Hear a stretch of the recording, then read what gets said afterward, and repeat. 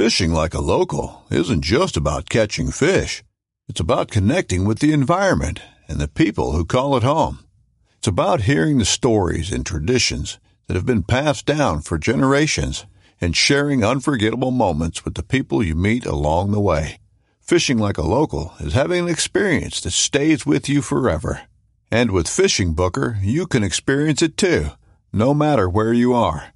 Discover your next adventure on Fishing Booker. This upcoming concert season will be all about the boots, and Tecovas is your stop for the best in Western style. Tecovas has seasonal and limited edition offerings this spring and summer, including men's and women's boots, apparel, hats, bags, and more. All Tecovas boots are made by hand in a time-honored tradition with timeless styles that are always on trend. And Tecovas has first wear comfort with little to no break-in period. It's hard to find this level of comfort paired with this level of style. Stop by your local Tecovas store, have a complimentary drink or two, that's WCB style, and shop new styles. The smell of fresh leather and friendly staff are at your service. Many stores even have leather custom branding to make your boots truly personalized. And with regular live music and events, there's no in-store experience like it. If you can't make it into a store, just visit tecovas.com. That's TECOVAS.com. They offer free shipping on all boots, as well as free returns and exchanges, and ship right to your door. Go to tecovas.com and find your new favorite pair of boots today. What is up, guys? Welcome to the Working Class Bowhunter Podcast. Just Kurt here doing some of these intros and maybe some updates. Happy be November 17th, launch of this episode. We have some content getting cranked out here and some stories and updates and all that stuff. As of now, the Doug Eric Chip Challenge is an even race. And they're both being pretty vague on who's seen what, who's passing what. I know both of them have seen shooters and both of them have seen deer that they couldn't get a shot at. It's vague. It's vague. We'll dive into it. We'll try and get them on and get an updated episode going here like really quick. Just a heads up, I believe our Spotify, there's something going on. The newest CC Hunt Files episode did not update when it was supposed to. I'm digging in the back end, trying to get that figured out. So sorry about that if you guys primarily listen on Spotify, and that's the case. If it's not fixed by now, you're not hearing it, unless you dug in somewhere else to go to listen to your episodes. I also think I'm going to start putting regular episodes back up on the YouTube channel. YouTube's one of those things for us that's always just sucked ass completely. You know, I get it though. We don't really push our YouTube. It'd be great if you guys would go there and subscribe. If you guys want to see certain things, let us know. We'll try it. Always open to the idea of getting better at YouTube, but podcast is just where we're at. I think we're going to try and do a Black Friday sale in the store. We'll see what Eric's mood is and kind of go from there. And also, I just wanted to give you guys a heads up. Of course, keep an eye out for all our partners and Black Friday deals and holiday deals and stuff like that coming over here in the next week. Some of them are going on now. I know Camo Fire Black Ovis has probably got stuff rocking now. So get on there and check that out. Moving on, I'm tagged out. I'm literally at the studio right now. At 5, what time is it? 6 o'clock while I'm doing this the night before launch, and I'm drinking a Natty Light. So I don't know what that says about me. And a lot of things have been pushed to the wayside. I was in the middle of a deep hustle trying to fill my second tag. And so a lot of emails got pushed back, messages got pushed back. We need to do some Patreon updates, stuff like that. So I'm getting back on a normal schedule. Now the other guys probably won't be. That's really it. So let's get to some biz. Big Time. You should be hunting over your Big Time plots now if you have not filled the tag. If you need to get some seed, if you want to do some frost seeding, anything like that, code WCB2022. We love Big Time. It's just a great relationship. I always see us working with Big Time in one way or another. Hopefully, as long as we don't like to say something to ruin our political careers and Joe decides that we're not worthy anymore. Yeah, I don't know. Also, Huntworth. Huntworth has been a hot topic of conversation in our Working Class Bowhunters group on Facebook and a big time in messages. And people are wondering, is the heat boost stuff worth the hype?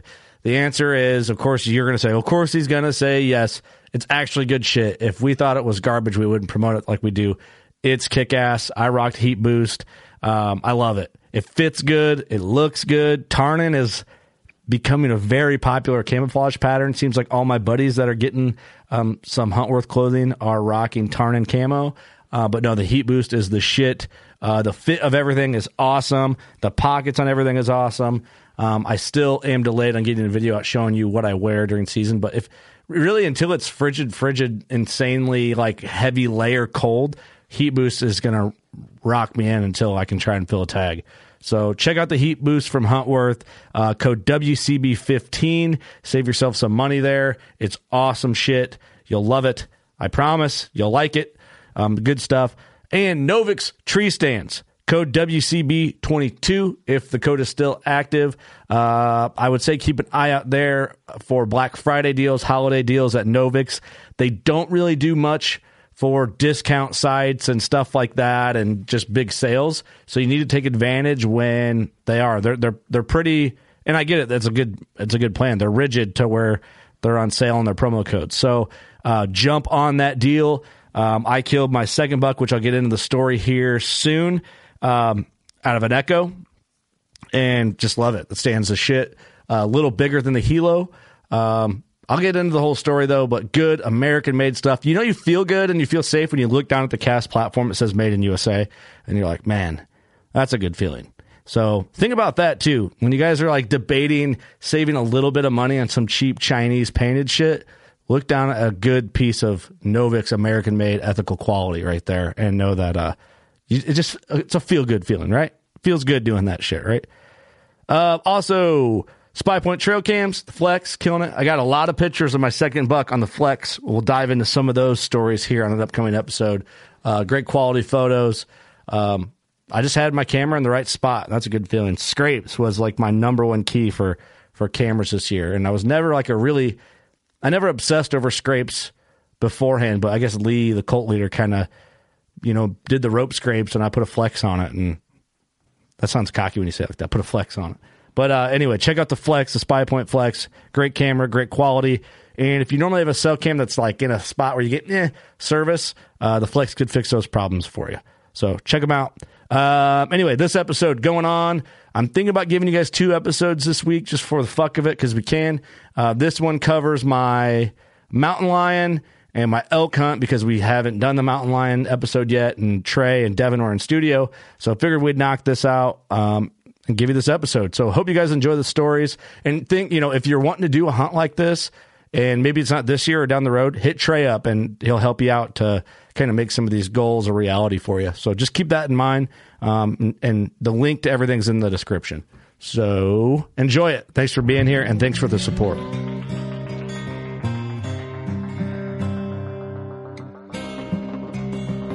I'm Chase Rolfson with Rubline Marketing. This is Jeff Lindsay. This is Michael Pitt. Hey everybody, it's John Dudley from Knock on TV. Hey guys, this is Jared Scheffler from Whitetail Adrenaline. Hi, I'm Taylor Drury from Drury Outdoors. Hey, this is Nick Mutt from Bone Collector. Hey, this is Melissa Bachman. Working Class Bow Hunter. Working Class Bow Hunter. Working Class Bow Hunter Podcast. Working Class Bow Hunter Podcast. Working Class Bow Hunter. Working Class Bow Hunter. Working Class Bow Hunter. You're listening to the Working Class Bow Hunter. That's right. This is a podcast for Billy Joe Lunchbucket, the working man, just like me and you. My name's Travis T-Bone Turner from the Bone Collector. Thank you for tuning in. Nobody pushes the envelope like Working Class Bow Hunter. It's really not that good. Working Class. Working Class.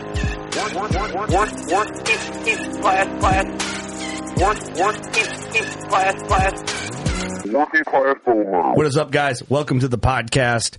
And this week, we're talking hunting because we're a hunting podcast, and that's what we do.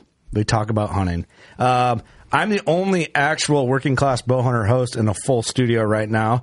Kurt Geyer speaking, my co-host in the building.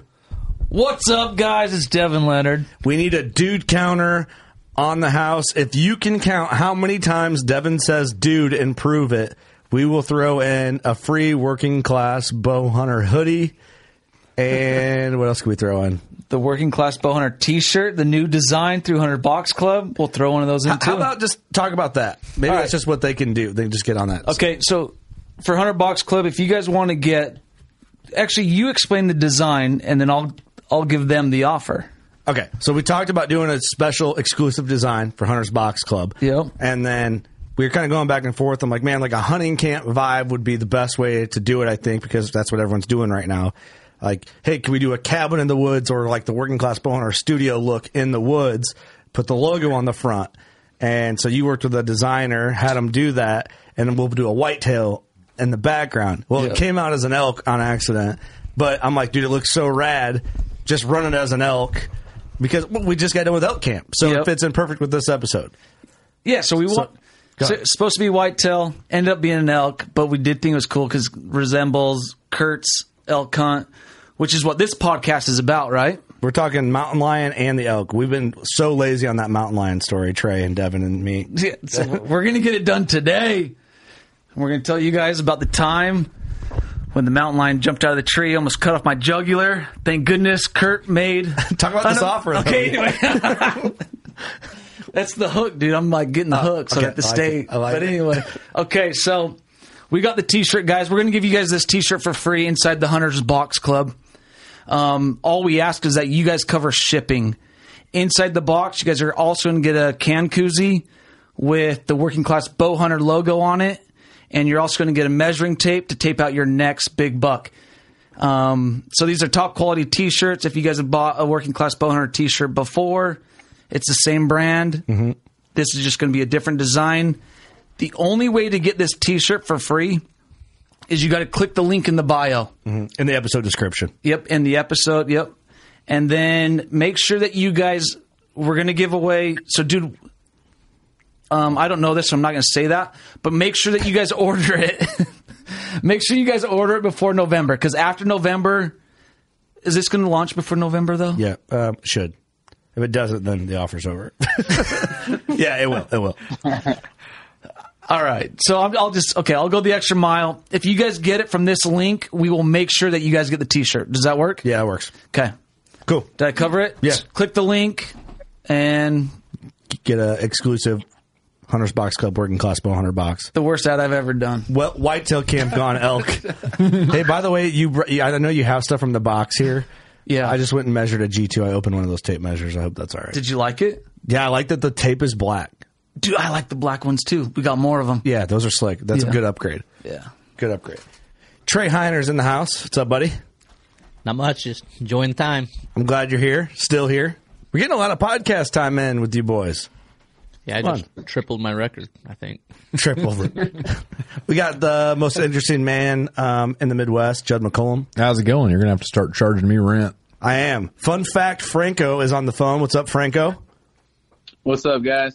Franco has not met Judd, and Franco's on the phone because he's still killing stuff. But fun fact about Judd, he found the largest... It's pretty big. The largest mammoth tusk in North America here in Illinois. Wow, that's really cool. So that makes him kind of an awesome dude. Marcus is in the house still. How's it going, guys? Good. How are you? Good. And Mrs. Queerford Deer, Miss Queerford Deer, Mrs. You're married. Queerford Deer, Casey Thompson is in the building. Hello, ladies. Our favorite gay. Thanks for being here. That's me. I love that we have a token gay. Yeah. Well, is that offensive? I think it's awesome. Not for me, it isn't. Well, then that's all that matters. Yeah, it's fine. We love you. It's all good. I'm glad you're here. I like it. You cool with Mrs.? I guess. Talking about cougars, we're going to talk about cougars. Speaking of cougars, we're going to talk about mountain lion hunting. And this is something that really just hanging out with Trey. Trey, you do elk hunts, mule deer hunts, bear hunts, lion hunts. I mean, what am I missing? You do it really. If you can hunt it out west, you guide it. Yeah, for the most part, pretty sure. So because we booked a couple of lion hunts at the Iowa Deer Classic last year, just shortly after I did my lion hunt. There's some people that kind of interested. But if you hear the story or a lion hunt has been on your radar and you never knew where to start, because I talked to people like Judd, for example, like, oh yeah, I never really even thought about it or like took steps to take action to make it a reality. They can just hit you up at Grays River Outfitting and get a lion hunt set up. Yeah, for sure. So it's kind of a unique deal compared to like deer, elk, and that. You can just buy this tag right over the counter. Which is shocking. Like I didn't even think that was a thing before I went on my hunt. Yeah, so if you're like think your year's out before you make it out west, I mean, it's something you can go do. You can hunt lions this year and bear the next year while you're building points for your deer or elk hunts. And what's cool about it is I guess deer season was still going on at home, but the way we did it, we kind of were like, oh, yeah, if you want to come shoot a lion, we'll go lion hunting for a couple of days. We get one cool. If we don't, we don't. That's what we said. I was like pretty casually, you know. And then what we did was I told Devin, I was like, hey, man, I think I'm going to come out and try and hunt a lion with Trey. Like, how fun would it be if all our families just hung out and out there in Wyoming in the winter, and we get an Airbnb, and we celebrated New Year's out there. Yeah. So we basically made it like a family outing. So we brought the family along, and it's cold and snowing and all that. And I just remember talking to Trey. I'm like, man, like 1 or 2 days of hunting max. If we get a chance to kill a lion, that'd be awesome. But if not, then we're just going to hang with the family. Let's sled the rest. Basically, do tubing and all that. And so that's kind of like where this whole trip started off. So I was like, man, I don't want to hunt more than 2 days just because, my family and all of our families would just be like, hey, well, you brought us out here and you guys are just hunting the whole time. Yeah, we brought the wives, the kids. Yeah. Yeah. It was super fun. Yeah. And Wyoming's just so beautiful in the winter. It's crazy. But the story's not that long, which is great for our families. That's kind of what we're getting at. But it was a really cool experience for me. Like, because Trey, I don't know if you understand this or, the Western boys get this. Mountain lions here, and I don't know, Franco, how much you know too, but mountain lions here are kind of almost like folklore. Yeah. And not that people think they don't exist, but somebody's always has a mountain lion story here. Mm-hmm. And it's always this like 400-pound cat that's like eating people's cattle and dragging calves up trees. It's always like super exaggerated and just, it's kind of bullshit. Like maybe guys are seeing them. I believe that there is some out here, but it's always just some ridiculous story of conversation. Yeah. So what does a big cat weigh? I mean, a big cat's like 160 plus. That's like a giant cat? Yeah, there is 200 plus pound toms out there, but like... kind of freaking nature. Yeah, that's like killing a 250 plus whitetail, No kidding. Well, I mean, regardless, if you ever try to hold down a house cat that weighs 8 pounds and not get scratched, I guess any cat that's over 80 in my book is a big cat. Yeah. You know what I mean? If you think about it, like, you ever try to wrestle a house cat? Yeah. Nobody wants to do that. No. Not fun. So you take an animal that's basically the same animal, just magnituded up. It is like a giant house cat. That's all I could think of. Seeing them, how they do, they're just huge cats. And so it's just interesting. But, went out, had no idea what to expect. Trey's got snowmobiles. And I guess, you provide snowmobiles if somebody wants to book a hunt? Yep. You have extra snowmobiles. Bring your winter gear.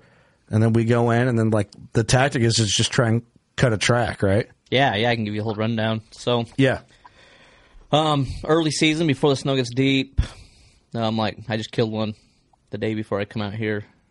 Casually. So just he's like, yep, we did pretty much. Yeah, so we just his flight got delayed, so he went and killed a cat. I'm saving deer. Vague Trey is back. Remember we called Trey out for being vague? Oh yeah, we need Trey time. Yes. So we'll just run up the canyons early in the dark of the morning in the trucks and stuff, and as soon as we find a track, then we'll just get the dogs, collar them up, and kick them on the track. But later, once the snow starts getting deep, we're covering a lot of country on snowmobile and cutting up and down canyons. And, the name of the game is just find a track that you can do something with and dump dogs and go. It's fascinating. It's such an interesting process. And it feels like when we first went out, because just processing like the experience, I remember riding out, I'm like, how are we going to find a track? Because then you guys are looking, and I'm like, it's just pointless for me to look. I'm trying. And you guys are going pretty fast on those snowmobiles. Yeah, they got their own look about them. Like, I do it enough, I can... That I can... If it's pretty clean snow, not a lot of elk tracks and stuff mixed in, I can cut 30, 40 miles an hour. And just look. Wow. Yeah. If it's good, you're not using dogs when you're sledding, right? No. They're in a sleigh back behind, getting towed. Behind the snowmobile. Oh, so you're eventually going to get those dogs on that track, though? Yep. Yeah, as soon as we cut a track, then we'll dump the dogs. So it's not too deep for them? No, the lion's creating the trail. They're just following the lion. And it's just like, your whitetail and everything else, you there's different tips and tricks to make it easier, more successful. Like if I cut a line head in one direction, you know, I'll leapfrog canyons until I don't cut them anymore, then kind of narrow them down so you don't have a 10-mile race. You know? Yeah. It's fascinating, like that whole process, like watching you guys look for tracks. I'm like, dude, I went no one until I was right on top of it. Like you'd have to be like, that's a lion track, you know? I just not trained for that. So it's cool to like have that experience going down. But when we went on snowmobiles, we were going through and we were pretty far in, I felt like. It was cold when you were there. It was real cold. I think it was like, 7 degrees that day, the morning? Well, it might have been colder than that one in the dark. But I think the high was like 7, right? Probably. Something like that. Because it would have been, I don't remember dates exactly. It was just before New Year's. Yeah. So it was into December. And then I remember we were like, 42 miles, something like that back. Camp is what? Yeah, we were at camp at 38. Oh, okay. Yeah. So close. And then we actually crossed a track, but we thought it could have been old. I can't remember. It was a day old. Oh, it was. Yeah, and it was heading into some winter closure areas, like that direction. Mm-hmm. So we kept cutting everything else. Yeah.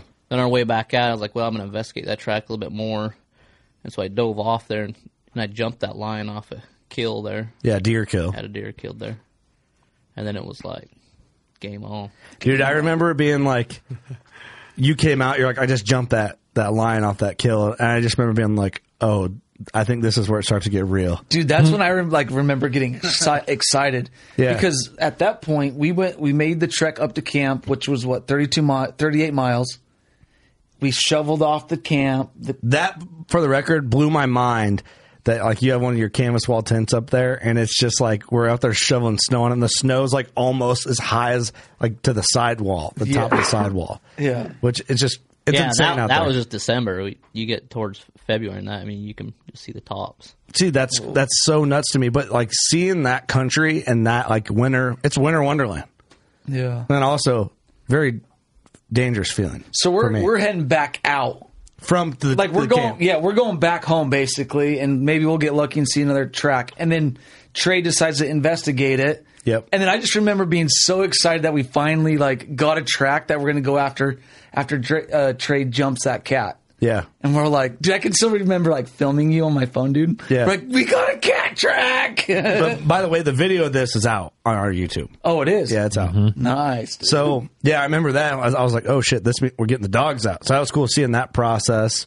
And then basically you let the dogs go. And you have there's tracking collars, I guess is the way, so you can see what they're doing. Yeah, so this Garmin GPS tracking collars, it's just like every other hunting it aspect. The technology is advanced so much, so it'll tell me which dog, how fast he's going, how many barks per minute he's barking. It'll show me when he's treed.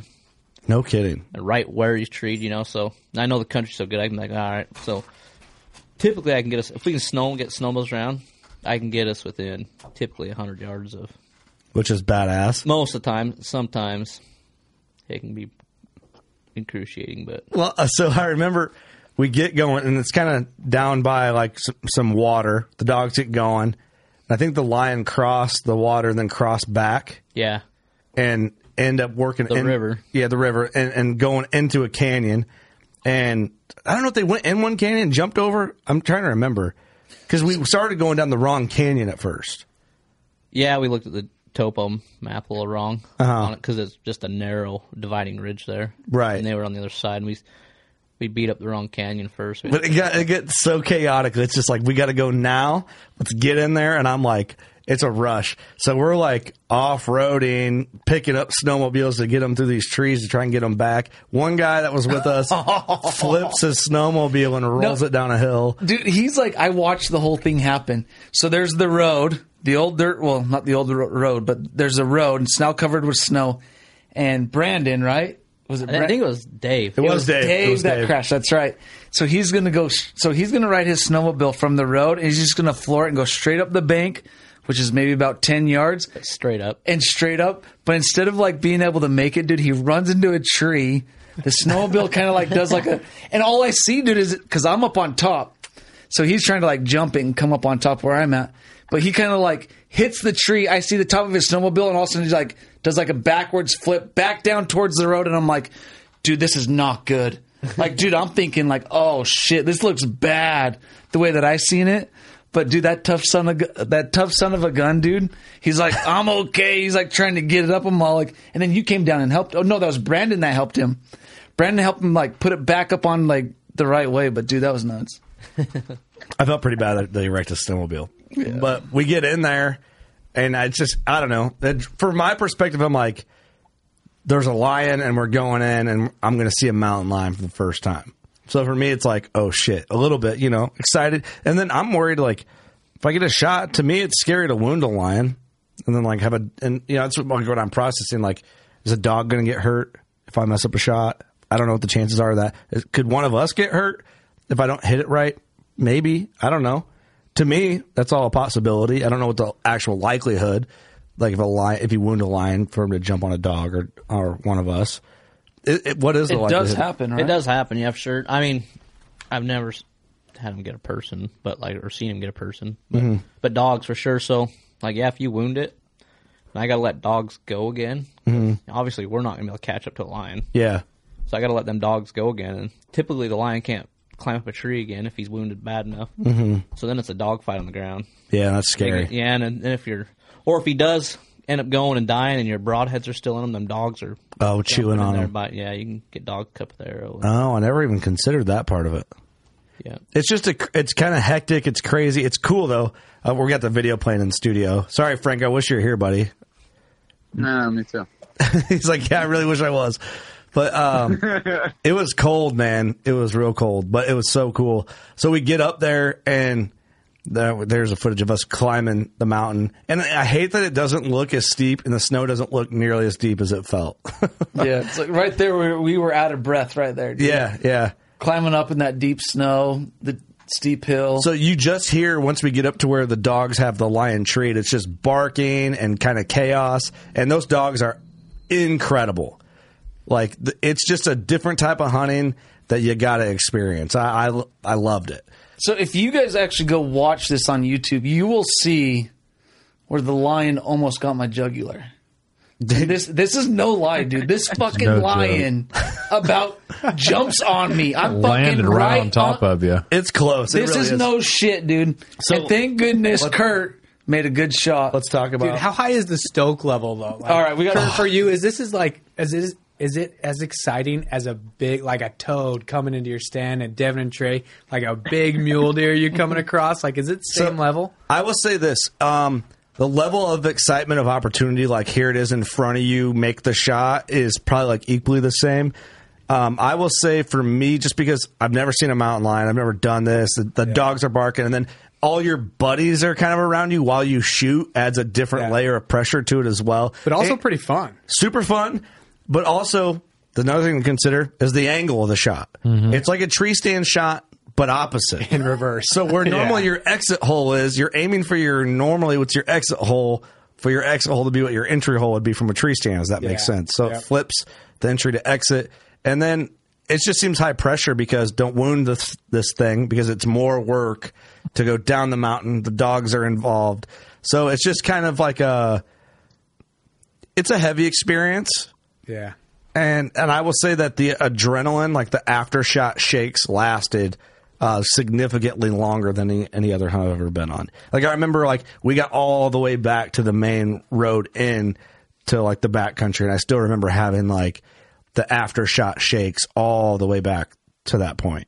Yeah. And I think it's just because of the excitement of it all. Because I've seen cats out west and way too close for comfort in some circumstances, but I've never hunted one. Yeah. And hearing you guys talk about it, it's like, oh man, this is crazy. It seems crazy. Trey, you're probably pretty numb to like what it feels like for somebody who's never even seen a lion because you do it often.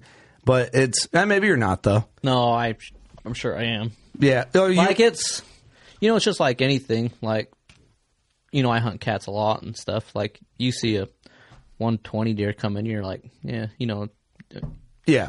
Like, if I see, like, I get a big tom, 170 plus pound tom, it's a rush and it's exciting. Yeah. And that's a whole different aspect. They don't put up with much. They're typically a lot more ornery and aggressive. Yeah, I can imagine. Yeah, that's a good way to probably break it down. But I'm like, well, shit, we're doing this, So it gets real fast once you get up there. So this shot here in the video, I'll just play this video while we're kind of narrating. It's a good reminder. The dog's like jumping up the tree. It's crazy. So in my head, I'm just like, I just want to shoot this thing. And Trey's like, you want to take some pictures? And then, so under this, there's Brandon films me, and he's to my left of me shooting. I had to thread it through like a basketball size hole. And then Devin gets underneath the tree and is filming up. So watching this for everybody in the studio, this is Brandon's angle. So he's standing on my right. And you can see my basketball sized, about that hole that I had to shoot through. So that was kind of nerve wracking, the angle, lots of factor. And I hoisted a target up in my tree in my backyard. That's how I practiced for this hunt. So there's the shot. So there's so this is there he comes. The Plinko. There's Devin almost getting landed on. He almost got my jugular, dude. I saw his claw. His claw almost got you. But it's that big claw. That cat actually probably landed 4 foot from you, honestly. Oh man, that's what I'm saying. Landed right where you were standing. If you hadn't moved, you'd have been wearing it. Here's Devin's angle. Devin's underneath it when I shoot it, which is crazy thinking about. Oh yeah. Here's where he about gets me, dude. I saw him say, "Dude, he was like going for your jugular." The jugular. Yep, there it is. It's just Plinko. Ding, ding, ding, ding. Dude, it's like and if we had the volume on, dude, I'm like yelling, dude. Save me! Save me! You yell, Devin. How often do they get up and start just taking off right after your clients shoot them? More times than not. I was going to say, I don't think I've ever seen a cat just drop and not run. Yeah, sometimes but more times than not, they'll at least run 30, 40 yards at least. Because I heart shot him, baby. Ooh. I don't know. I'm assuming I did because he didn't move, but maybe I didn't.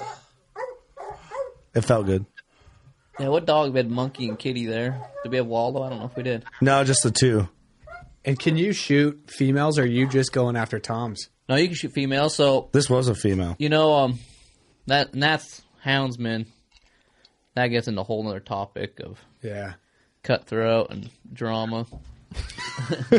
But so I lion hunt. I mean, to save deer. That's why I just kill lions. Is it taboo generally to kill a female lion?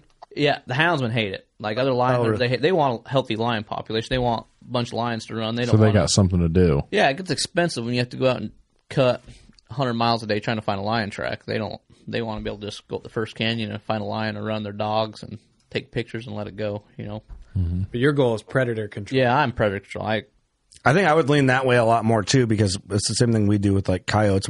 If we had lions, a huntable lion population here, I think I'd be the same way with them. Completely ignore deer if there were lions here. Right. That's a good point.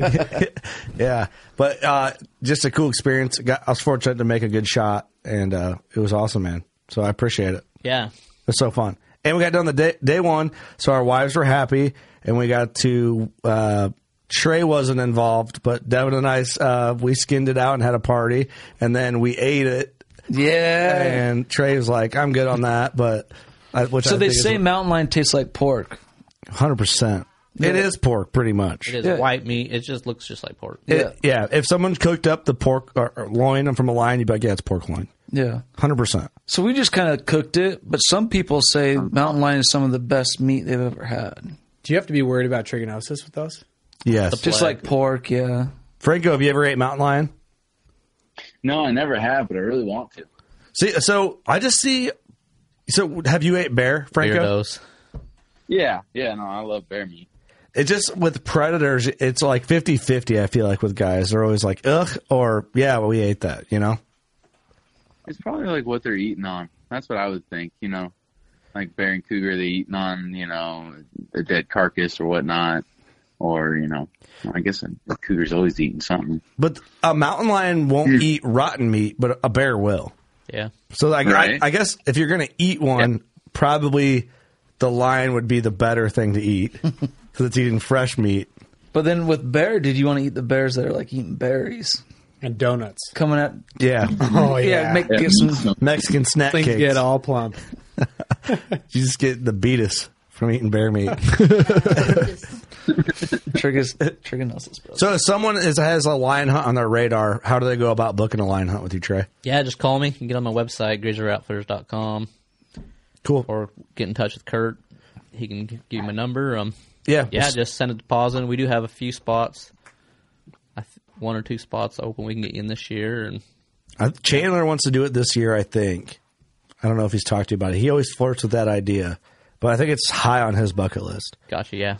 So, but yeah, man, it was a blast. It's at Old Barn. We ate it. So for anybody wondering, it was a good time. So how much time do you carve out for a lion hunt? How much time should you plan for? Every week it's a 5-day hunt. Yep. It's a hunt. Like, I can't guarantee it, but right. You're probably going to kill one. Will they camp? Will they stay at the camp?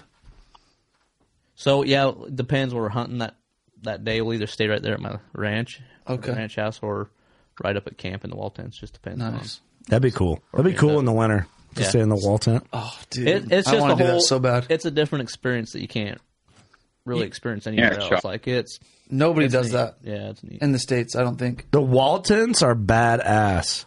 And it's like, that snow is like an insulator that time of year, it seemed like. Mm-hmm. Oh, yeah, it is. Which is crazy. It's like eerie quiet. Like, it's silent in the winter. Yeah. It was cool, man. It's one of the craziest experiences I've ever had. And it's funny, coming back home, it's like it's fairly common practice out west. Here it's like, you shot a lion? Or they don't even call them that. They just call them whatever. Whatever crazy name they can think of. Yeah, that thing, it weighs like 400 pounds. I'm like, probably not, because one, I'm not that strong. Look at me. I'm holding it. You know what I mean? It's like, it's like everybody thinks coyotes are 80 pounds. Yeah. It's not true. But no, it was a great time. Great time. I'm excited about it. But yeah, so thank you guys. I think one thing I want to talk to Trey about is what I think is crazy is how there's 2 dogs and a mountain lion. And if they really had a fight, the mountain lion would win. Oh, that lion could jump out and kill them dogs. And that's so mind-boggling to me. So what is it about the lion that allows the 2 hounds to, like, tree him and take control and just overpower him? I don't know. Just cat, dog. I guess. That's actually pretty good. Even though this cat is... Yeah, okay, cat. The dogs are loud and kind of just easier for them to stay up there. I have lost it's almost the a couple confidence dogs, of the dogs that just, like, throws off the cat. It's like, these dudes are big. They're talking big. Like, and I wonder, too, it's like cautious. the cat's kind of doing cat things, and then all of a sudden he's like, oh, shit. Like, these dogs are coming up on me. I got to go. And then they're treed, and then they're on the defense right away. So how many dogs have you lost? A couple. Out of a tree, off a cliff, or like... Not lions. I know, but how did it happen? Were they... One, he was dead when I got there. So, okay. Like, and the other dog had it treed up a ways from him, so I think they got into it there on the fight there on the ground. No kidding. They just bite their head, just bite right through the skull. Just crunch it. And the other one, the hunter wounded it, and they got... had to let dogs go. They got down a log jam, and they on the ground. They got them lions will just reach out and pull them dogs in and just bite right through their skull. Oh, no way! Yeah. See, I did not want that to happen. No, it's got to have a crazy bite force to do that. And those dogs are so awesome. Yeah, they're like the friendliest pups, and then all of a sudden you put a track from them, they're just ready. I mean, it's just a whole other species. It seems like. Yeah, but they're like such a sweet dog. I'd feel so terrible if I was like the reason on a bad shot or something. It's like. But anyway, I didn't have to worry about that, so we got it done. So it's just a cool experience. Like it's the winter range basically. Yeah, where the cats are down there around all the deer and elks. You see a ton of wildlife. Yeah. Oh, it's so. We saw that one big bull as we were going up the road, almost to camp. It was cool. That was cool. The whole thing is mind-blowing. It's like Winter Wonderland. You know what it reminded me of? You ever seen of Christmas Vacation, where they're like, it's funny because it's based out of Chicago, but then when they go to cut down that Christmas tree, all of a sudden they're in like the mountains of Wyoming. And like when they're trudging through, you know what movie I'm talking about? Christmas Vacation? Yeah. He's like walking through the mountains to get that Christmas tree, and they're in that's what it looks like out there. You know what I mean? It's just beautiful, just Winter Wonderland. But you can see in the photos, it's like, there's so much snow. Like you can see, it's like almost up to my knee there. Mm-hmm. Yeah, and that's you get a little later, and there's a lot more. It's a good time. Well, let's move on to the next segment. Let's talk some elk hunting. So Franco is sitting there stir crazy. Franco's dancing right now. I bet on the phone. I just feel like he's dancing anyways. He's dancing right now. Hold on, what's Franco? What's your nickname again? Italian Stallion, Golden Medallion. With the gold medallion, that's correct. Yes. Okay, that's correct. I love it, dude. Okay, let's go. Now that we got that straightened out. Let's get Franco. Let's get some background on you, man. How long you been guiding? This will be my 12th season, and started right out of high school, and was taking people to tree stands in Olympia, Washington, and met some guy and took me to Montana. I started cooking and went to guide school, and after a couple of years of cooking, they made me go shoot an elk, and after that, I started guiding, and man, I've been guiding ever since, and man, it's been a good career so far. Pretty blessed. That's pretty cool, man. It's stuff that like guys I feel like always talk about in the Midwest doing after high school, like, and that's why we gave Red so much credit. One of Trey's guides, from Wisconsin, left to go do Trey's guide school and guides. Like it's stuff that I get people either always talk about doing, or when they're older, like I wish if I could do it over, I would have done that. So it's cool to actually meet dudes who just did it, like adventurous type of living, which is cool. Yeah, and on that note, too, we're going to start that back up, that guide school. When's that start? If someone's interested? It'll be this summer. I think Franco's actually going to be the one to take over and start running that a little bit. Are you excited for that, Franco, or is that kind of like a heavy responsibility?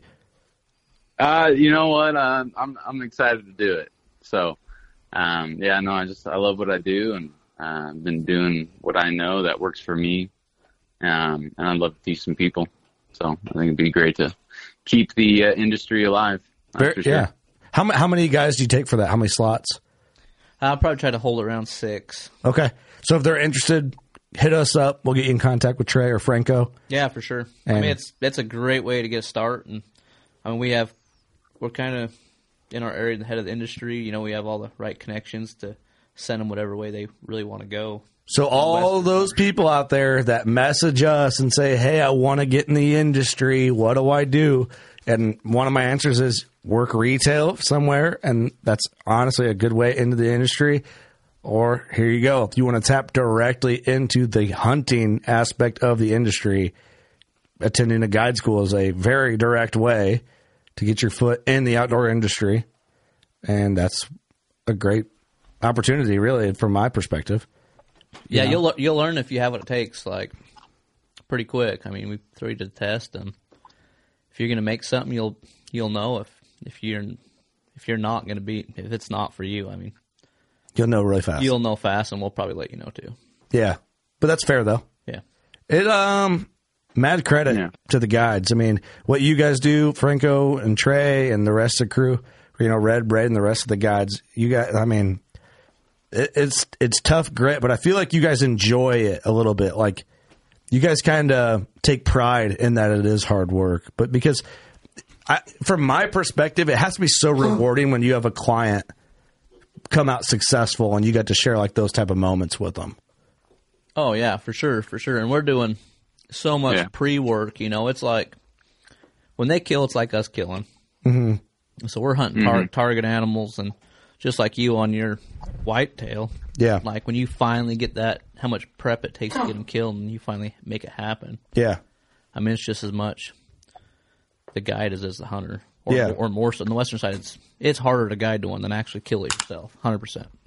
Yeah, just because there's so much not in control. And Franco, we met you in spring working class bow hunter bear camp out at Trey's. That was the first time we met. And then it was I got to hunt with you, so my archery tag in Wyoming turns into a firearm tag. I guess I don't know if you go from firearm tags or what you call them, rifle or. We know it's firearm here, but it was cool because I knew you, Franco, but it was like, hey man, we're doing this, and I don't know, Franco's super ambitious, and you're very good at what you do. Not only in the hunting aspect, but like, I guess if any client's going to come out, if they're going to go with Franco, it's like you're going to have a good time.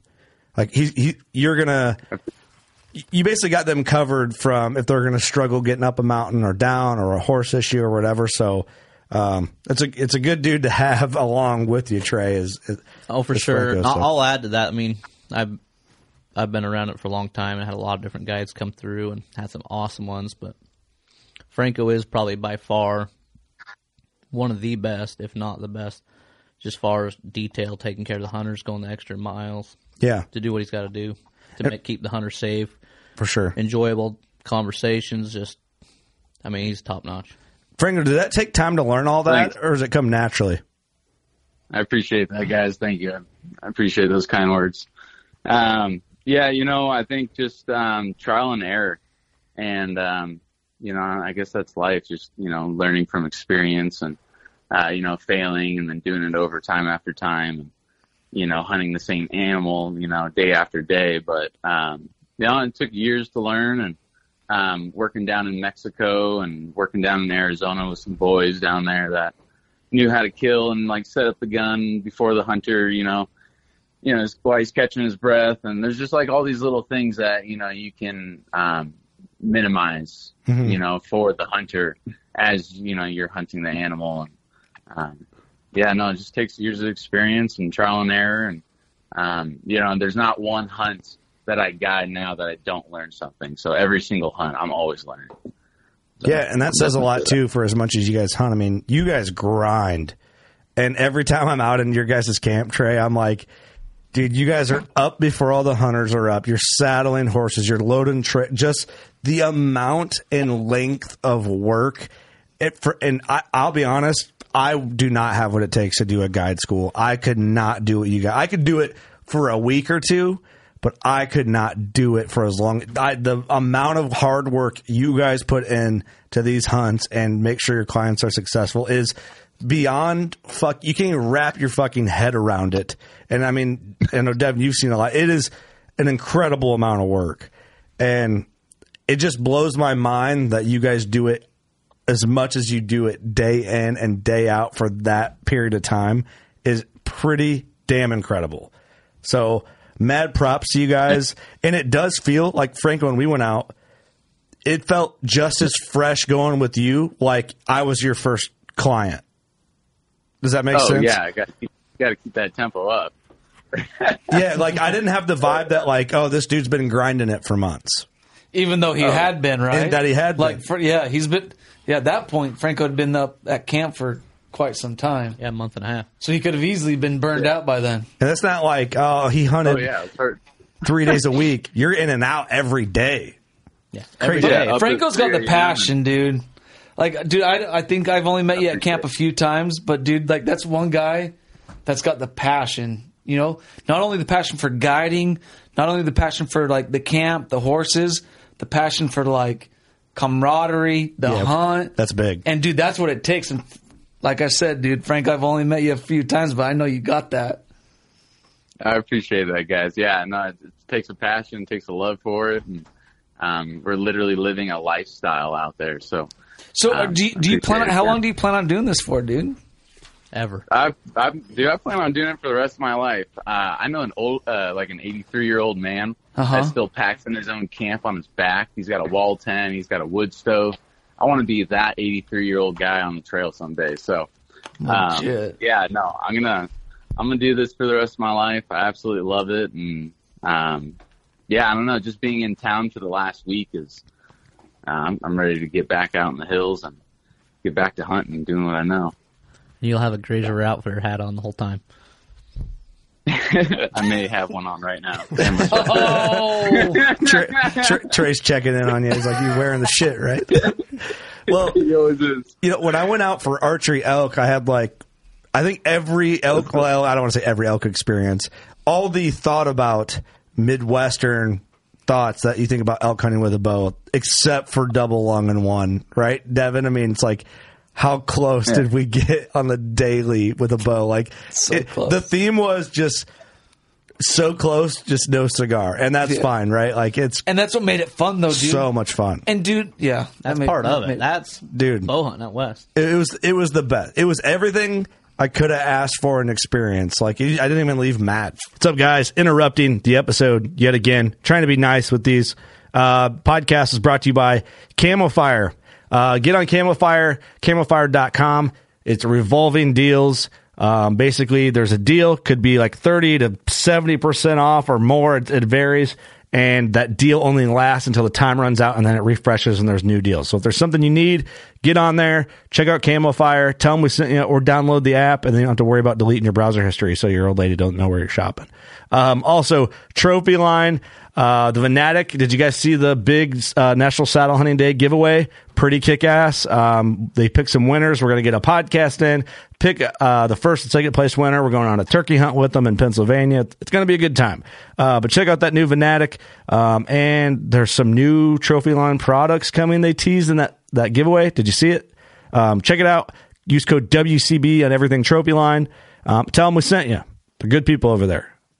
Also, Loophole Optics. Michael and his son from Loophole were just in hunting with Austin. His son shot a good buck. We didn't get to podcast with them while they were in, but, Michael always says, don't have FOMO in the tree stand. And I think it's an underrated thing to not have optics with you typically in the whitetail woods. I'm telling you, I couldn't go without it. I feel naked without the optics. And you just know, you see a buck over there, you put your binos up and you can see everything you need to see. If you hit a deer and he runs out to 80 yards and you can't see what's going on with them, if you're unsure about the shot, put your binos up, see where he shot him. It's things like that good optics make a difference rather than having shitty optics or no optics at all. So that's why I like them. I keep them in a bino harness right there with my Loophole rangefinder ready to go. It's a handy tool. You need to have it at the ready. So keep that in mind. Get a good set of optics, and you really make up a lot in details that you wouldn't have had otherwise running lesser or no optics at all. So think about that, and when you do, think about getting into a Loophole setup. Good shit. Also, Old Barn Taxidermy. We're getting a lot of critters there. Doug and Eric don't have any critters there right now, though. Well, technically they do, but not this year. So what's that say? Where's this chip bet going? Is Old Barn going to have to do some sort of wild card for these boys? For this chip bet? I don't know, but check out Old Barn Taxidermy. The G2 Farms, they're doing meat processing. They're one of the biggest tanneries in the country. Chances are your taxidermist that you use wherever you're at, if you're not local, might use Old Barn for their tannery. Ask them. Also, ask your local taxidermist about a G2 Farm. Just be like, hey, what's up with them G2 Farms from Old Barn? Can I get into one of them? They're great. We have a bunch of them here on the studio wall. Great looking form. We get a lot of compliments on them. So very, very pleased with everything Old Barn is doing. And Scent Crusher. We have a closet here at the studio. I've been running the Ozone Go, everything in my truck. Basically get rid of Casey's Pizza Square smells, if you want to know the entire truth. But Scent Crusher, obviously, always killing it. Been loving working with that company for a while. So thank you guys for supporting them. And if you haven't tried Scent Crusher products, try them out. Yeah, I think you'll like it. Hey, guys, sorry to interrupt the episode. Hope you're enjoying it. We want to take a quick second and got Devin Leonard here actually talk about one of our great partners at Hunter's Box Club. So you've heard us talk about it in the past. You've seen Clint support on CC Hunt Files. Maybe you've subscribed in the past and got some shirts. If you forgot about it or you don't know what it is, Devin's going to break it down for you. That's right, guys. So we've designed a T-shirt for the working class bow hunter crew, and we're going to give you guys this box for free. All we ask is that you guys cover shipping. Mm-hmm. Now, the episode before, we said that we were going to limit it to 100.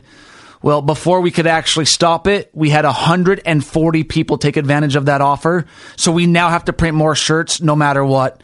So what we're going to do is we're going to print another 140. So that means we have another 100 boxes that can go out. You have to order before November. And for the end of November. Yep. Before the end of November. And there's only going to be 100, and this time we have to stop it because we won't have time to print before the next month. Right. And if we sell 100 more, Devin's going to pay for my tag to go on a Coues deer hunt in Mexico. Yes. So I really want to go to Mexico and do this, and I really want Devin to eat his words and have to pay for my tag. So if you can help us out with those 100 boxes, it's the price of shipping. Yep. So guys, what's super cool, this is going to be an exclusive T-shirt designed just for working class bow hunter. Eric, Kurt, do you want to talk about the shirt? Yeah, so we wanted to do a kind of like a whitetail camp type design. And I was like, it'd be cool to do like a working class bow hunter studio or like a cabin like in the woods and all this, just like the classic hunting camp tradition that us whitetail hunters love so much. And Devin's designer's like, well, whitetails are cool, but here's an elk instead. and it came out. I was like, that's actually super, super cool. I was like, run it with the elk. The elk's cool. I just killed an elk. Yep. It kind of fits. So the design's really cool. I haven't seen a design quite like it.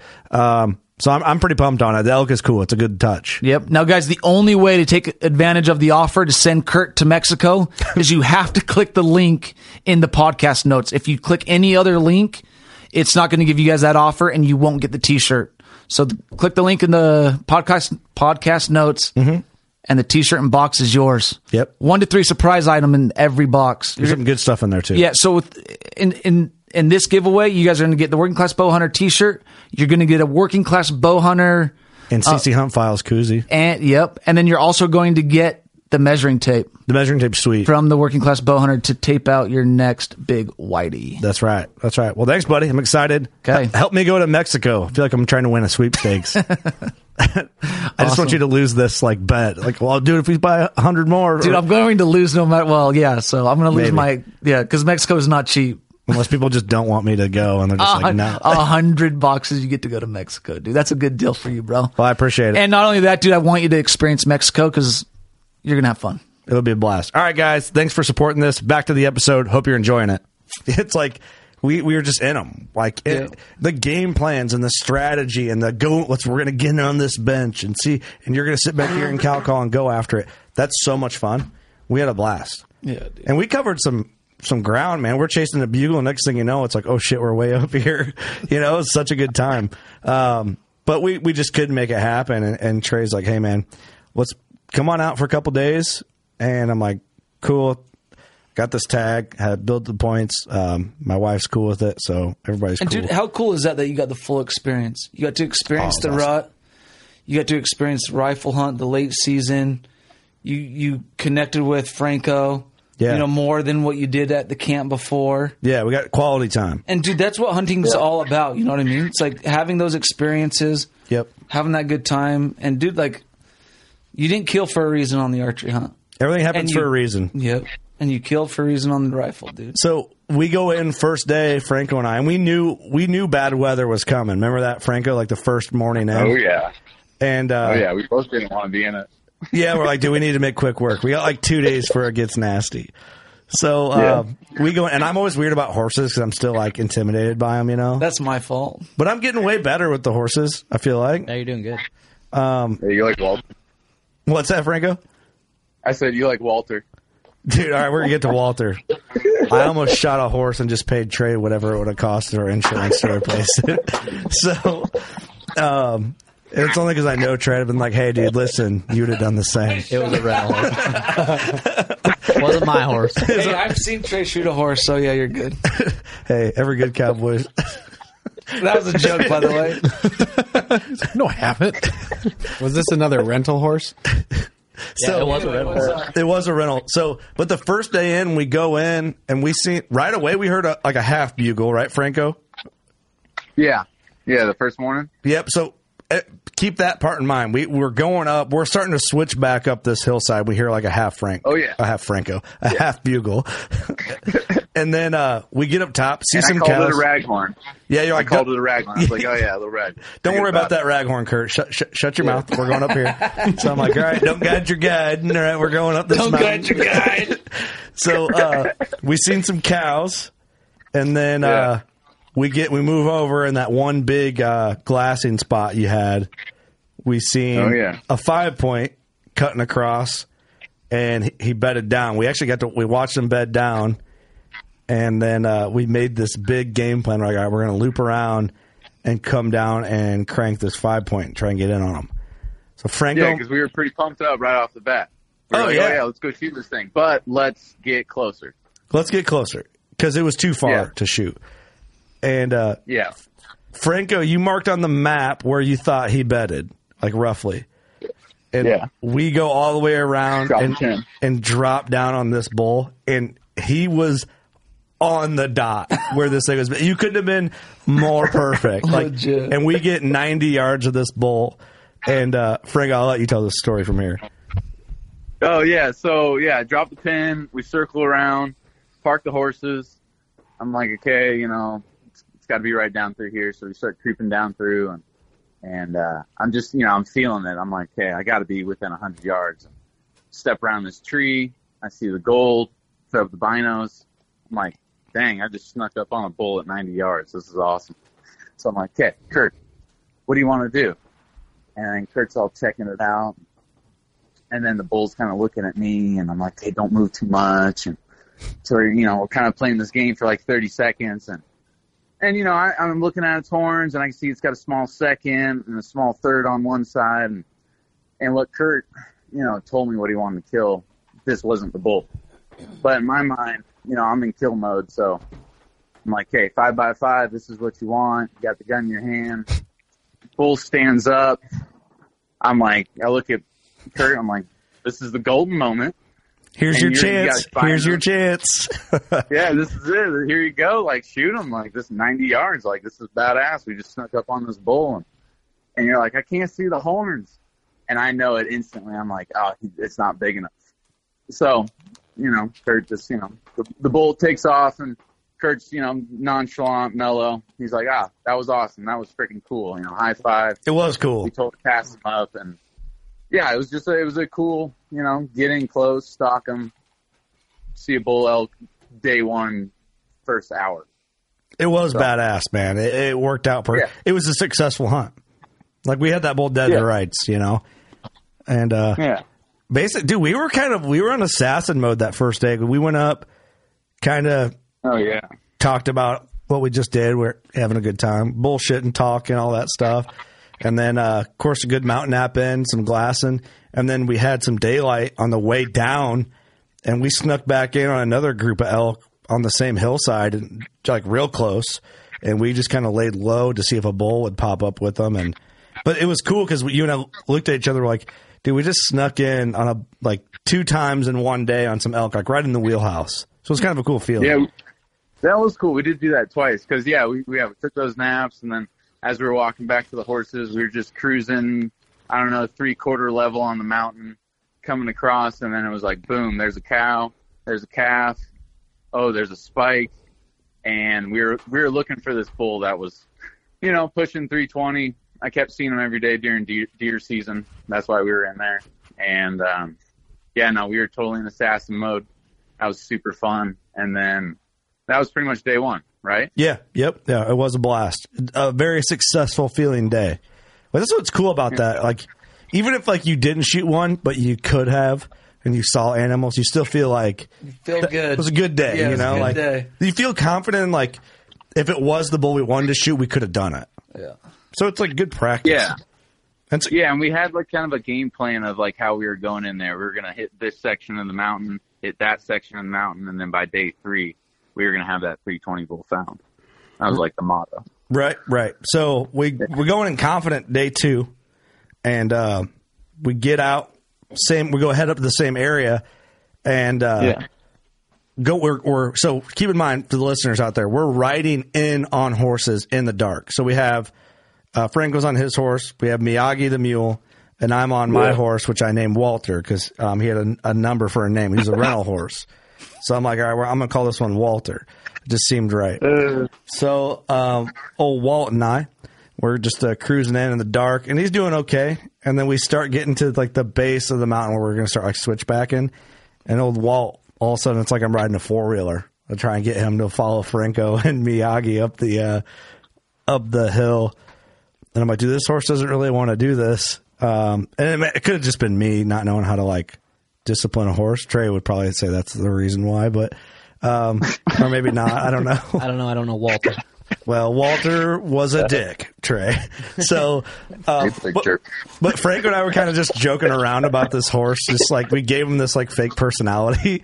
And I'm like, fucking Walt, Was it a paint? No, it wasn't a paint horse. It might as well have just been, dude. If it's going to be stubborn, it might as well be gay too, right, Casey? So I'm shots fired. I love Kate. Do you have any horses? No. Would you own a paint horse? Do you think they're pretty? Yes. I said that paint horses are pretty, and Trey scolded me. He said I need to work on my cowboy etiquette. Well, I like horses, so I'm not too picky. What's the deal with the paint horse? They just suck. Okay, let me tell you this story real quick. Can I tell the story, Trey, the paint horse story? I didn't know this was taboo for cowboys. There was one paint horse in the stall, and it was like up on the mountain, like looking all majestic. I'm like, that's a pretty horse. And Trey looks at me and goes, we need to work on your cowboy etiquette. I'm like, what? And he goes, I never get caught dead on that thing.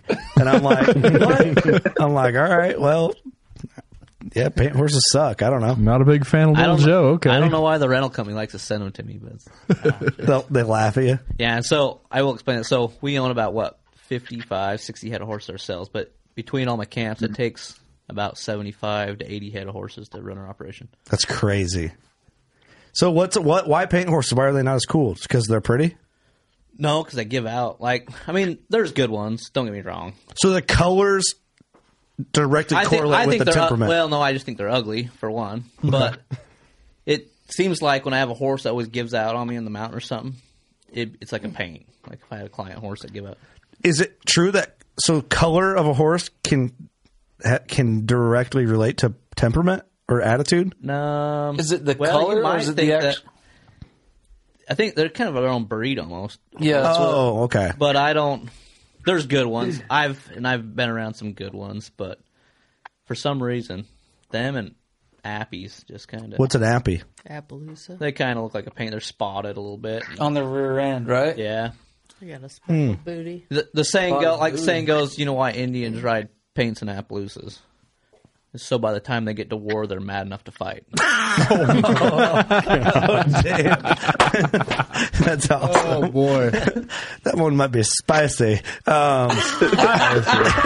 That's hilarious. Okay. Let's go. So Walter was Nora Paint or Appaloosa, right? Is that how you say it? Appaloosa, yeah. Walt was just a big fat idiot. A Walter. I don't know. Yeah, exactly. So Frank was kind of laughing at me because I'm like, I don't know. I'm kind of cussing the source. Just kicking and looking at me.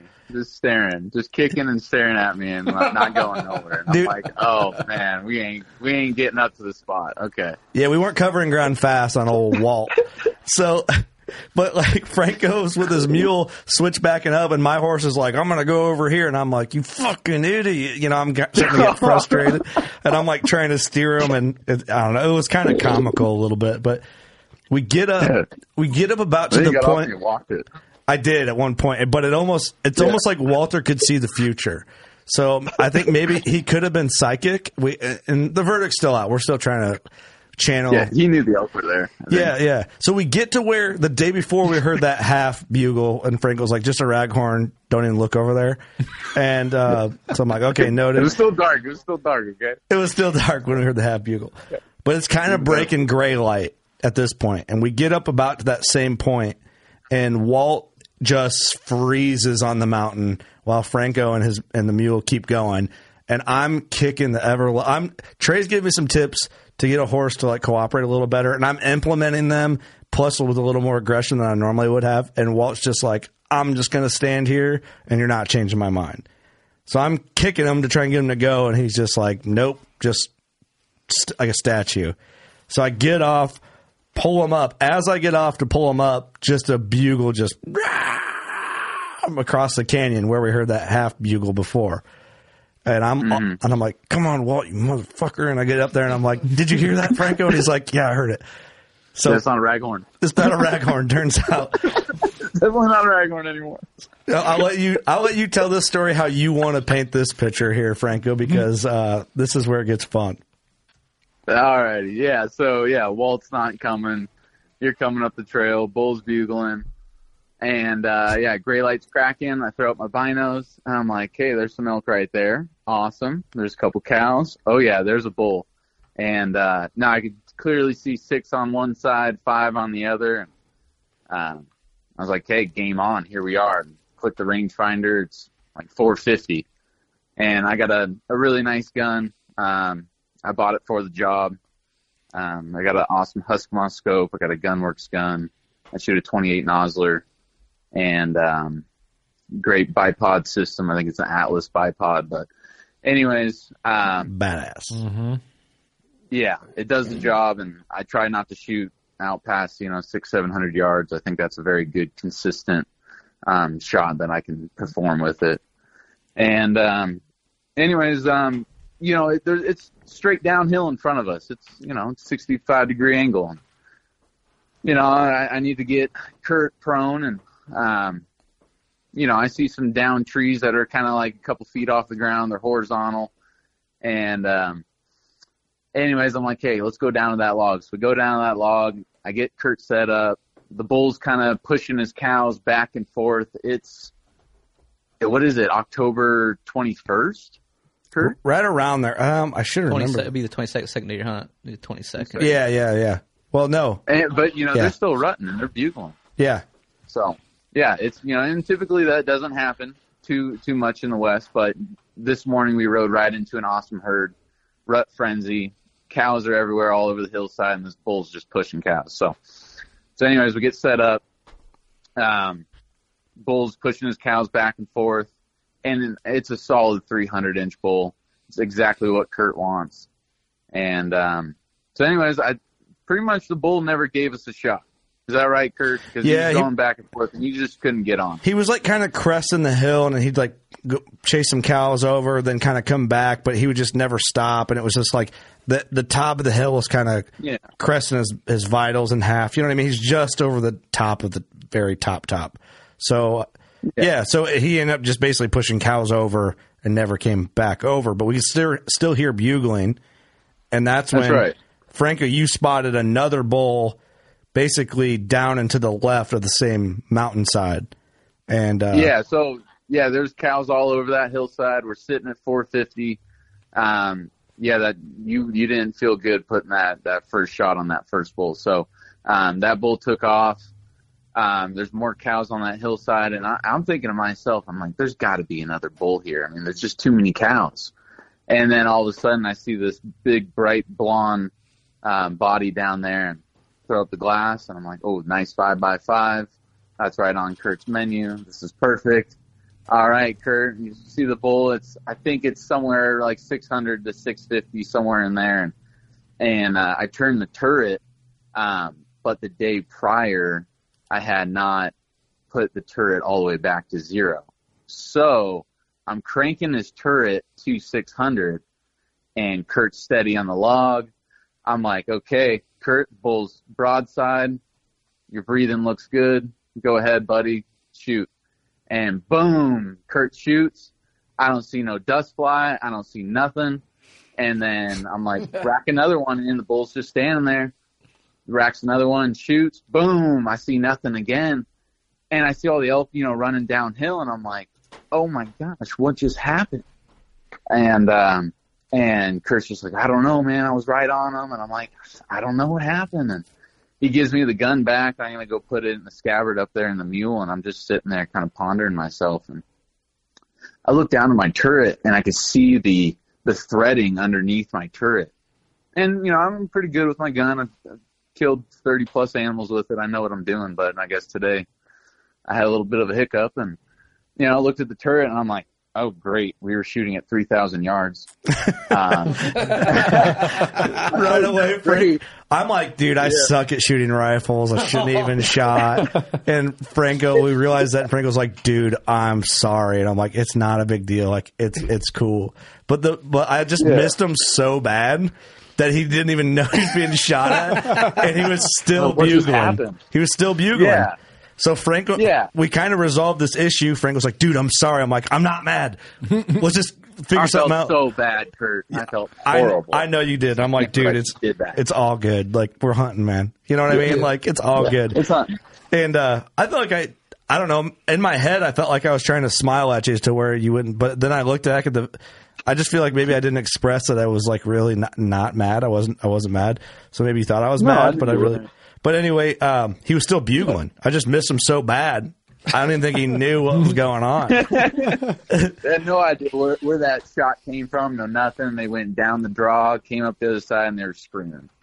And Franco and I pretty much got the turret thing resolved. We looked at each other like, we got to fucking go right now. Like, if we're going to get this bull again, we got to go right now. So we run up back to the horses. I gave Walt a middle finger a little bit, and then we lead them, and we're just running to try and get to the other side to get some glass on the elk again and find the bull. And we get looped around, tie the horses up, and we set up. How many times did we like get prone and set up to glass? Like And I think 5 or 6 times. In like a 10-minute, maybe not even 10 minutes. It felt a little longer than probably what it was, but probably was. But yeah, no, we ran. Yeah. He was bugling. We ran down, tied up, came out to the edge of the ridge, glassed up the cows. We were like, okay, let's set up here. We set up. Bull never came out. It wasn't like a real square-on look to the timber. And we're shooting 450 yards, and we set up 5 different times. We were clearing bushes out. We were getting all positioned in the prone, and finally we turned that bull up. And dude, it was perfect though too, because when we did turn him up, he was in like the perfect pocket to shoot in. And I'm like, oh, okay, this is good. And I just remember remember the horizontal tree. Yeah, that was the most frustrating part, and that was another strike for me. But anyway, the bull's 450. It's right in this gap. It's next to the horizontal tree, and I kept saying horizontal, but really the tree was more at like a diagonal. But it was close to horizontal. It was pretty diagonal. I'm looking for a horizontal tree. I'm like, I don't fucking see a horizontal tree. But then I finally found the bull. So then we get on it, and you were on him. I'm like, all right, I feel good. Crank off. And then I can't, in the pocket he was in, I couldn't find him again after the shot. So I'm like, I don't know if I hit this bull right away. And I'm like trying to find this pocket again desperately. And Franco, I guess you saw it more clear, so I'll let you tell this part. Oh, yeah, no, I mean, I had you cranked up to 30 power in the scope, and that was badass. One excellent shot, and I saw the ripple in the skin, and it was a little far back, but it was right where it needed to be. It went right through both lungs, and the bull hunched up, ears pinned back, did a little spin, did a little little wobble there, and I bet within 20 seconds he fell and didn't even go 15 yards, piled up. Yeah, and, I remember Franco being like, he's dead. And I'm like, money shot. I did the whole Luke Bryan. Is he down? Is he down? Is that what Luke Bryan said? You see where he shoots his whitetail, and he's like, is he down? Oh, he does that. Like jacked. Yeah, that's pretty much me, because Franco was like casually like, he's dead. He's dead. He's down. He's down. I'm like, is he down? Is he really down? We were hugging. And oh, it was awesome. crying. Oh. And it was like so early in the day. We had all day. Yeah. It was great. Yeah, it was 8:40. Yeah. It was perfect. Nice. So we sat up there and just kind of like replayed it and talked about it, and just like, it was a good feeling, So we went down and we get over there, and Franco filmed me walking up on it, which was cool. That's legit. God, it was a cool experience, man. Just elk are incredible. They're way bigger than you think, even. I knew they're big. Yeah. But it's like, I thought African animals were big. Like a sable. I'm like, that's a big ass animal. So where's your elk hunt rank, like between your new experience hunts that you've done? So your mule deer, your Africa, your elk. Mm-hmm. Like, where does it? Because that seemed like the way you tell the story. That seems like pretty awesome. Like 100%. Even I'm a bow hunter first. I think in Wyoming, everything's. It's not like going out in the Midwest and cranking a whitetail in a field with a rifle. Yeah. I had a different appreciation for rifle hunting. I wouldn't have the same appreciation for rifle hunting here. Right. But like the terrain and all the factors that play in, it's tough. It's not easy. Right. To kill a bull, it's hard work no matter what you're hunting with. But yeah, I mean, definitely one of the top experiences. Like I rank my mule deer as being like hard to touch by anything. Yeah. Just because of emotional. Papa Dave, archery, mule. Yeah. Yeah. Being up there with you guys, like that's hard to even come close. Yeah. You know what I mean? But I rank this elk hunt definitely in the top conversation. Like, good experience, yeah. One of the great experience. It was the best, man. Dude, it goes back to like our last podcast. It's like whatever you're hunting in the moment is the best hunt. The best dude. hunt. Whether it's elk, whitetail, bear, yeah. goose, well, whatever. I'll tell you this: no matter what I'm hunting, I never ever take it for granted. Yeah. Like I know, like in the moment, it's like, man, this is such a sweet moment. You don't get to live in the moments after a harvest or a kill or whatever however one wants to determine. It's like that's the sweet moments of success where it's like that's what you thought about. I mean, of course, it hunts a lot more than that. Like had like every hunt I've ever been on with Trey and Devin and even recoveries like we did with Trey's buck. Like those are the best moments, dude. Yes. You know, even though I wasn't there and didn't watch Trey shoot that buck, but recovery is like the best moments. Yeah. You know, and that's what Franco and I had. You know, we went up. And we're high-fiving, dude. Dude, we got all day. We got quesadillas for lunch. Let's make a little fire, have some lunch. And we just set up like 20 yards over from the bowl, and we're just shoving our faces full of quesadilla. And we brought Mountain Dews up there, and we're just like, you know, Judd would be proud. Did Judd bring them up for you or what? But it was cool. We propped this bowl up, so he was like sitting all pretty, and we just sat there and ate lunch and watched him. And it's like, man, we got all day. Yeah. This is great. So we... Yeah. Basically, Franco taught me, showed me how to do the quartering, how to do the rib roll, all the cool stuff to get all the meat out. And we took all the meat we could, for the record. The rib. So you guys took rib meat? Yeah, he showed me how to do the rib roll. Damn, that's legit. It was cool, man. That's cool. I watch it. Franco's a magician, man. I was watching him do that. I'm like, rib roll just sounds fun. And to watch him do it, I was like, that's pretty cool. Nice. So, just carve all the ribs. You know, going through each one, carving them, and peeling it all towards the front of the animal. It's pretty cool. It's pretty slick how you can do it. Have you ever seen someone do it? No, I haven't. It's really cool. It all just comes off as like in a piece, one piece. But yeah, man, I mean, cut the back straps out, and it's like, yeah, you can't even wrap your head around how much meat is there. You know, it's like, we've all held whitetail backstrap or like a mule deer backstrap. You grab an elk backstrap, and you're like, we're rich in meat, you know what I mean? I feel like Joe Rogan up there. It's like my testosterone levels are going through the roof. And then 4-foot piece of meat. Yeah, right.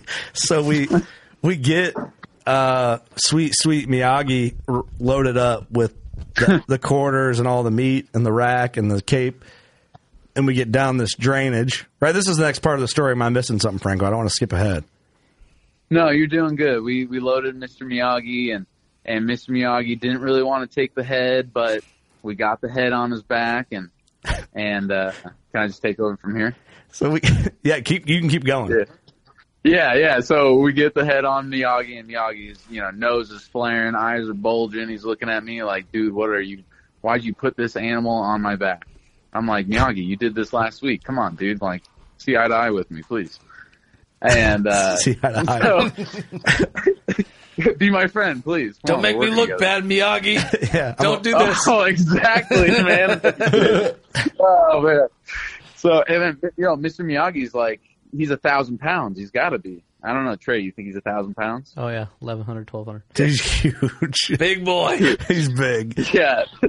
But Franco and I were pumping Miyagi up, and we're like, dude, you're the MVP right now. He got cocky, dude. He got cocky. Yeah. Miyagi's a mule. He's a mule. You got to go about mules a little differently than you do just horse. Are they more ornery? No, they decide they're not going to do something. This phrase, stubborn as a mule. Okay. Stubborn as a forgot about that one. Yeah. You get a mule gets something in his head, like, it's not easy to change his mind. And, like, you got to kind of go slower around them. Like, they're sensitive around, like, dead animals and stuff, a lot of them. Mm-hmm. And so you can't just go waving. If you poke them or spook them or something there, good luck. It's a chore. So you got to read situations before they happen, and you can avoid all of that. Well, I don't know if that's a poke at us, Franco, but apparently we didn't read the situation. And tie them loads down with lash rope so they can't shift and jab them. Yeah. All sorts of things.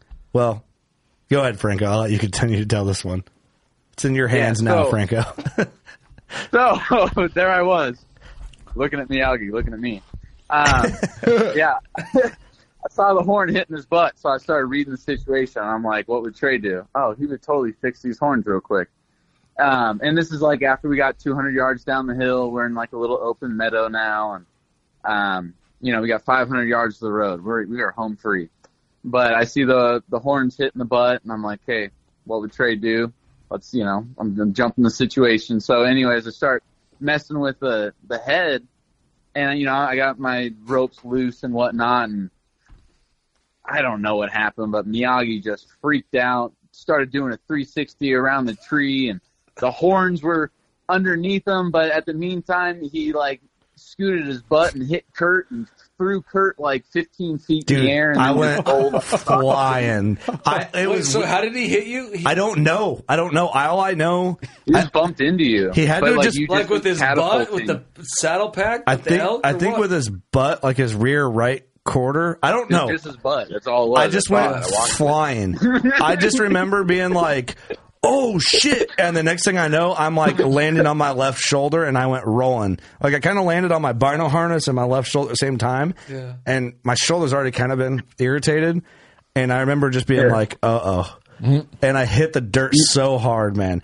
But I was like, when I got up, I'm like, oh, I fell down this hill. Like, how'd I end up down here? But I guess with an 1,100-pound animal, dude, it hurt. 1,100 pounds. You know what I mean? When a big ass rolled like 3 or 4 times. I saw your face and back like 3-4 times. Like, but it happened so fast. It was just like I was trying to help him fix it, and the next thing you know, I'm like, oh shit! And then I'm just like, oh, I don't know. It's hard to explain. I don't know. It went so fast. I don't really know what happened exactly, but I just remember I was in the air. So fast. Yeah. So I was all right, but then we're like, oh shit. All right, let's get them back on there. So we try to put the head and all that back on, which maybe we should have just collected ourselves for a minute. And Miyagi freaks again, but this time I'm not getting thrown. So like I kind of end up going Franco's direction, and I grabbed Franco, and we kind of went barreling. Wait, what? Yeah, he saved me from Miyagi. I don't know. It's just my reaction, whatever. Like I just grabbed him, and we went rolling. Nice. And then my elk and everything gets on the ground, and he's like stepping between the brow tines. I thought my elk was shattered. And I thought I killed Miyagi. I was like, oh gosh. Yeah, we were nervous there for a minute. But anyway, we were like, okay, well, this isn't going to work. And the whole time I'm like, what would Trey do right now? Like, what would Trey have done? What was the move? What would Trey Heiner have actually done? Probably a lot of things differently, but also it makes the story better. Yeah. He would have tied his back foot to his neck. That's what we should have done, right? If he was dancing around like that, I'd tied a hind leg up on him. And just let him free. I mean, I've packed. I'm still learning. 50, 100 plus elk on that mule. So, but he can be a little bit snorty around him at times. That like typically I'll cape the take the cape off the skull and stuff. I mean, like the face freak him out. Yeah, sometimes that stuff does on a mule. So, oh, really? So Trey, why do you think that? Get closer to your mics, guys. A little closer to your mic, Devin. On it, or why do you think? You know, the scent, it's dead. You know, stuff. I mean, sometimes they just get in their head. It's like kind of a scary situation. Every mule's different. It does make. I mean, it makes sense. Yeah. So, like, I have had mules that they won't let you load them with until you cape them off. You know, stuff. Or sometimes you got to just kind of you got to go slow around them and not put up in their faces and stuff. And then once you do get them on loaded, they kind of want to scatter. You just bump on their chain halter, you know, and give their mind something different. I mean, you can avoid a lot of situations, but it takes just years of experience reading body mannerism on you. I mean, I can just tell a mule's thinking by his body mannerism, you know. Because I feel like sometimes you got to like cater to like their needs. Yeah. Then another time you got to show them who's boss. Is what I've learned from you watching you. Is that true or no? Oh yeah. Like you got to know. You can tell if they're just being a dick or if they're actually really scared. I mean, if you're scared of something and somebody just keeps running at you with it, you're gonna run. Then you need cater. If you talk them out like, hey, you know what, just all right, go on. Yeah. And if you're still like freaking out, then I'm gonna tie your leg up to your neck and let you do that. Then strap it on to where you can't buck it off, and then you just let them get over it. I like that. Yeah. That's hilarious. But Frank and I are just like, damn it. So we ended up just putting the head and the cape on the pack, and I just walked it down to the road. It wasn't that far, thankfully, but 500 yards. Yeah, it was great. Yeah, dude, you know what? Experiences like that is what makes it. You know what I mean? It was awesome. Your shoulder was hurt for a little bit. Does it feel better now? Not really. Okay, well, you're still messed up, but you know what? I'm tagged out now, so now I can go to the doctor and get it looked at. I'm pretty sure something's torn in it, I think. But dude, not from Miyagi, from a previous horse incident, but from your BMX riding. Come on, that's that pump track. Yeah.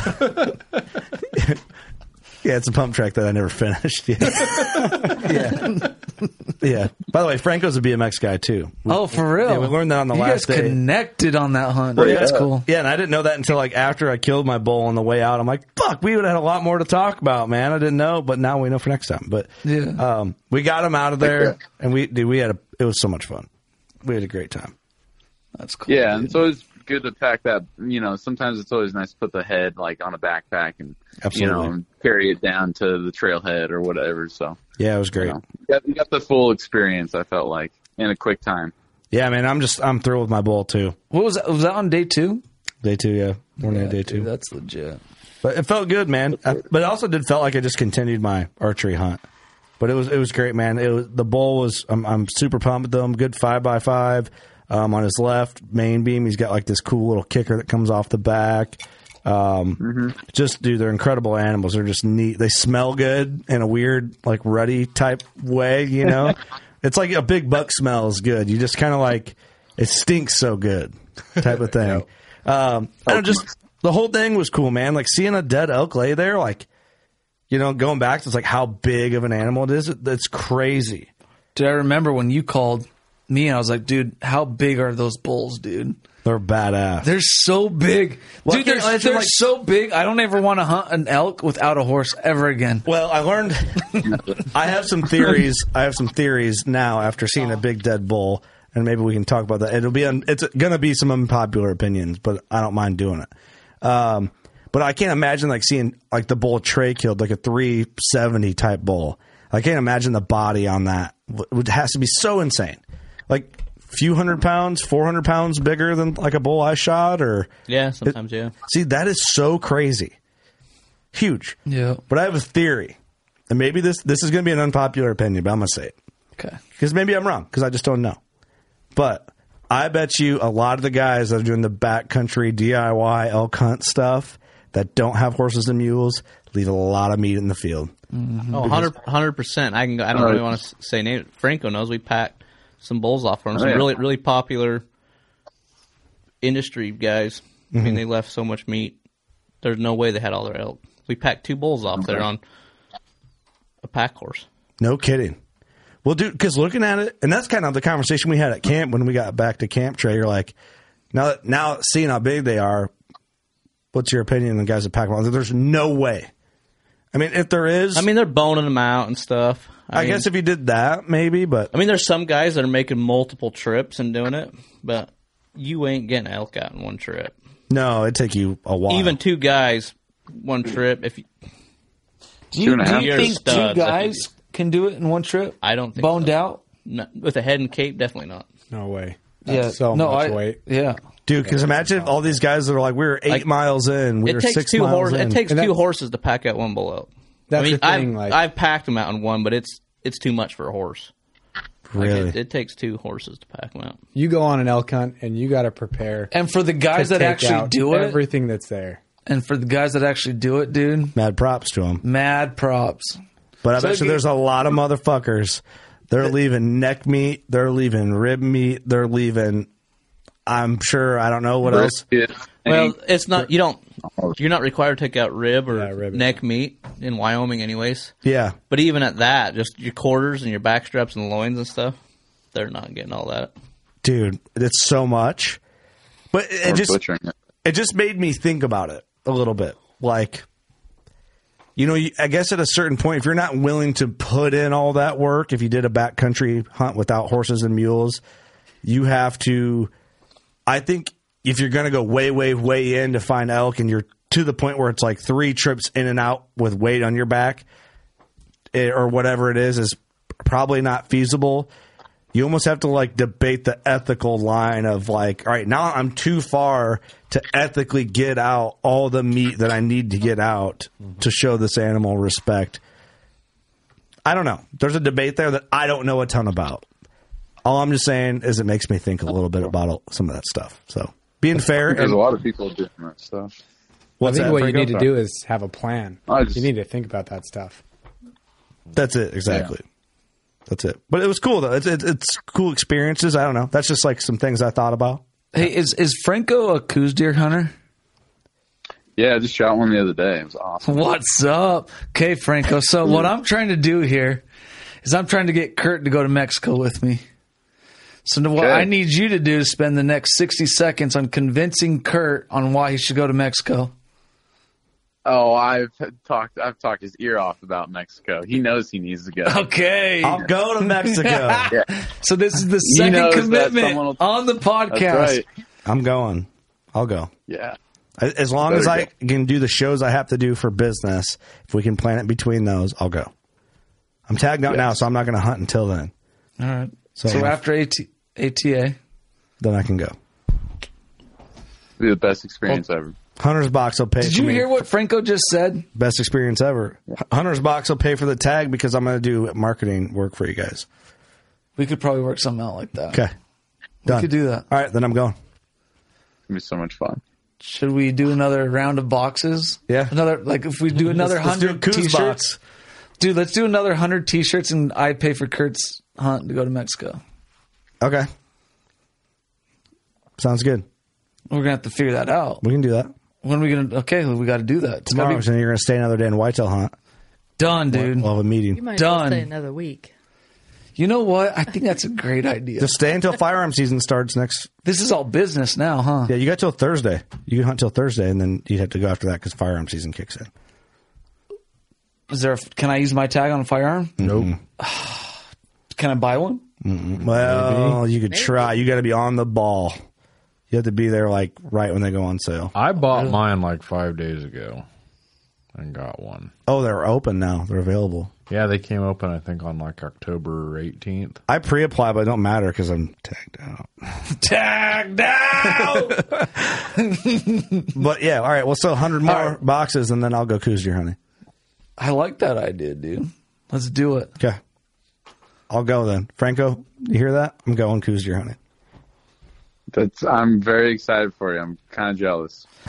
So, have fun. I just went coos deer hunting all last week, and just glassing for them is so fun. They're just the coolest animals. Yeah. It'll be cool. Little baby whitetails. Franco, have you been to Mexico? Yeah, I've been to Mexico a few times, and what are you doing around January 15th? I am not doing anything. Well, we're gonna need to talk. We can get another. Can we get another tag? I mean, we got 2 tags. We can split them, share them. Is that how it works in Mexico? Well, we got 2 tags, and we just can shoot you could shoot one. I could shoot. I got you. You could shoot both deer. But we only have 2 deer tags. It's like a party thing. Yeah. Oh, I got you. Okay, I didn't know that. Yeah. Cool. So. Anyway, well, Franco, we'll talk. Franco, you want to come guide us? We tried to get Trey to go, but he won't go. But maybe he will now. It sounds like a party now, huh, Trey? I've spent enough time down there for a little bit. There's some Trey time stories I think we could have. There are some major Trey time stories in Mexico. Okay. Oh. We'll wait for the Patreon. We need to do a Patreon segment, Trey time. It'll book you some hunts, I bet. Or cancel some hunts. We were like, second thought. Hey, you're willing to get shit done. We're just going to scare off the wrong kind of clients. Honestly, there's a lot to that, I bet. Right? Oh, yeah. No more California cowboys. Bad ones. No bueno. It's awesome. Well, Franco, thanks for calling in on this, dude, and I appreciate your friendship, man. I had a blast with you. Literally. Yeah, thank you guys so much for having me on here, and I appreciate all your guys' friendships as well. You got to get out here to the studio one of these days, man. We'll hang out. So you just let me know. We'll get you out here. Looking forward to it, guys. Get your butt to Wyoming. I will. Yes, sir. You got it. on it, boss. All right. I'm going to go find a 220 Giant in the morning, so let you know how it goes. Okay, there you go. Good. Awesome. Good luck, buddy. Awesome. Anybody got anything to add? Kind of a dual hunt segment. You know, we did the lion. That was delayed. Big delay on the lion hunt podcast. Yeah, it's all right, though. Hey, it's just about time to book your lion hunt if you want to go this year, right? Yeah, that's right. Maybe a little late, but... Now we can still get you in. All right, so the only thing we need to add is if you guys want to get a free Hunter's box with the Working Class Bow Hunter t-shirt, all you got to do is click the link in the bio, and the box is yours for free. Mm-hmm. All we ask is that you pay shipping. So, guys, this is an exclusive T-shirt. If we sell another 100, I can't believe I'm doing this right now, because I could sell way more on Facebook ads, through Instagram ads, but I want Kurt to go to Mexico. So if you guys want Kurt to go to Mexico as well, all you got to do is get 100. All you got to do is take advantage of the 100 free T-shirts, and you're going to send your boy to Mexico. He may not come back, so you may not want to buy the T-shirts. He might die by the cartel. Who knows? Dude. I've had guns pulled on me. I've eaten dinner at the cartel's house. This shit's gone crazy. Do it or don't, but send Kurt on a Coues deer hunt. I got a neck tattoo, dude. I'm in. All right, you know what to do. Go shoot your bow. We love you. Thanks, guys.